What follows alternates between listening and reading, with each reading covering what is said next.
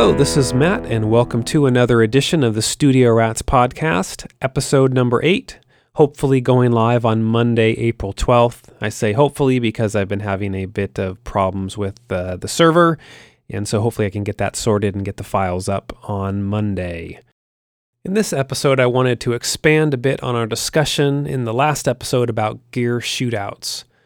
I think it's time well spent to shoot out gear you already own, not only for discovering what gear sounds the best, but also from a workflow perspective. In other words, what gear gets you the desired sound quickly and with minimal fuss. Let's take a look at plugins because I know we're all using them. They are relatively inexpensive, and if you are like me, you probably have a hard drive full of them. A slew of them probably came bundled with whatever DAW you're using, and some of them you've no doubt purchased. I can't tell you how many inexpensive or on-sale plugins I've purchased over the years because they seemed cool at the time, but now I don't have a use for them at all. So I was wondering, why is that? And I think it comes down to two factors. One, sound quality, and two, usability. In my own work, I find myself reaching for a handful of plugins time and time again. What I've come to realize is that these plugins have very simple user interfaces with a few well-thought-out controls, and they sound great. These plugins make it really easy to dial in the right sound quickly. Sure, sometimes it is nice to have a gazillion parameters to tweak, especially if it helps you achieve that elusive sound, but many times this extra tweaking can break the creative flow. And I think an important part of music production is about production, actually getting things done. And if you think about it, much of the classic recording hardware had very simple controls. The Teletronic LA2A and the Universal Audio 1176 immediately come to mind. I've got a couple of real-world examples for you. On a whim, I recently dusted off my old Lexicon MPX1 and have started using it on some mixes. Why? Because it's really easy to dial in great-sounding reverbs. There are only a handful of parameters to adjust, and to me, at least, the Lexicon reverb algorithms sound great and they sit really well in a mix. I just wish I had an extra $1,500 so I could buy their PCM native reverb plugin bundle. As another example, I've been searching for a good delay plugin for a couple of years. The delays included with Logic, I think there's at least 4 of them, just didn't do it for me. I've tried a number of delay plugins from other manufacturers, all promising to sound warm, analog, or like tape, but all of them have fallen short. They just never seem to integrate into a mix as well as I think they should.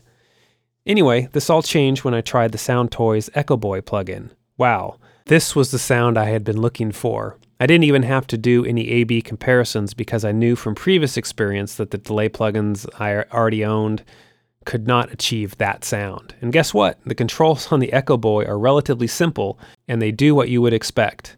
Yes, you can dig down a little deeper to some hidden parameters, but all the basic stuff is right where you need it. I also have a handful of favorite compressor and EQ plugins. Because I've spent quite a bit of time comparing them, I know which ones work best on which instruments and the tone that each imparts on the signal. I can quickly pick the right one for the job at hand. This enhances my workflow and allows me to get the sounds I'm looking for quickly and efficiently. I would encourage you to do some critical listening to your own plugins. For something as commonplace as an EQ plugin, I think you'll be amazed at how different they can sound. You might find yourself reaching for one EQ for the kick drum and another for the vocals. Bottom line, learning your gear, both software and hardware, is a great way to improve your projects, and you might save yourself a few bucks when you realize the stuff you already own works the way you want it to and sounds good as well. Before I wrap up this episode, I did want to bring your guys' attention to an article that I read on the Music Think Tank blog recently. This would be more directed to you guys that have bands, but they posted an article entitled 10 Pieces of Essential Content for Your Band's Website. The article includes some really great advice, but I wanted to kind of highlight one specific area. Number 5 on their list is a way to showcase your music. I admit this is a pet peeve of mine, but I cannot tell you how many band websites I've gone to, and there is no link that says music. I mean, you're a band, you produce music. At least I hope so. A lot of times there'll be like a link for media or for videos. It's like, I don't want any of that stuff. I want to listen to your music.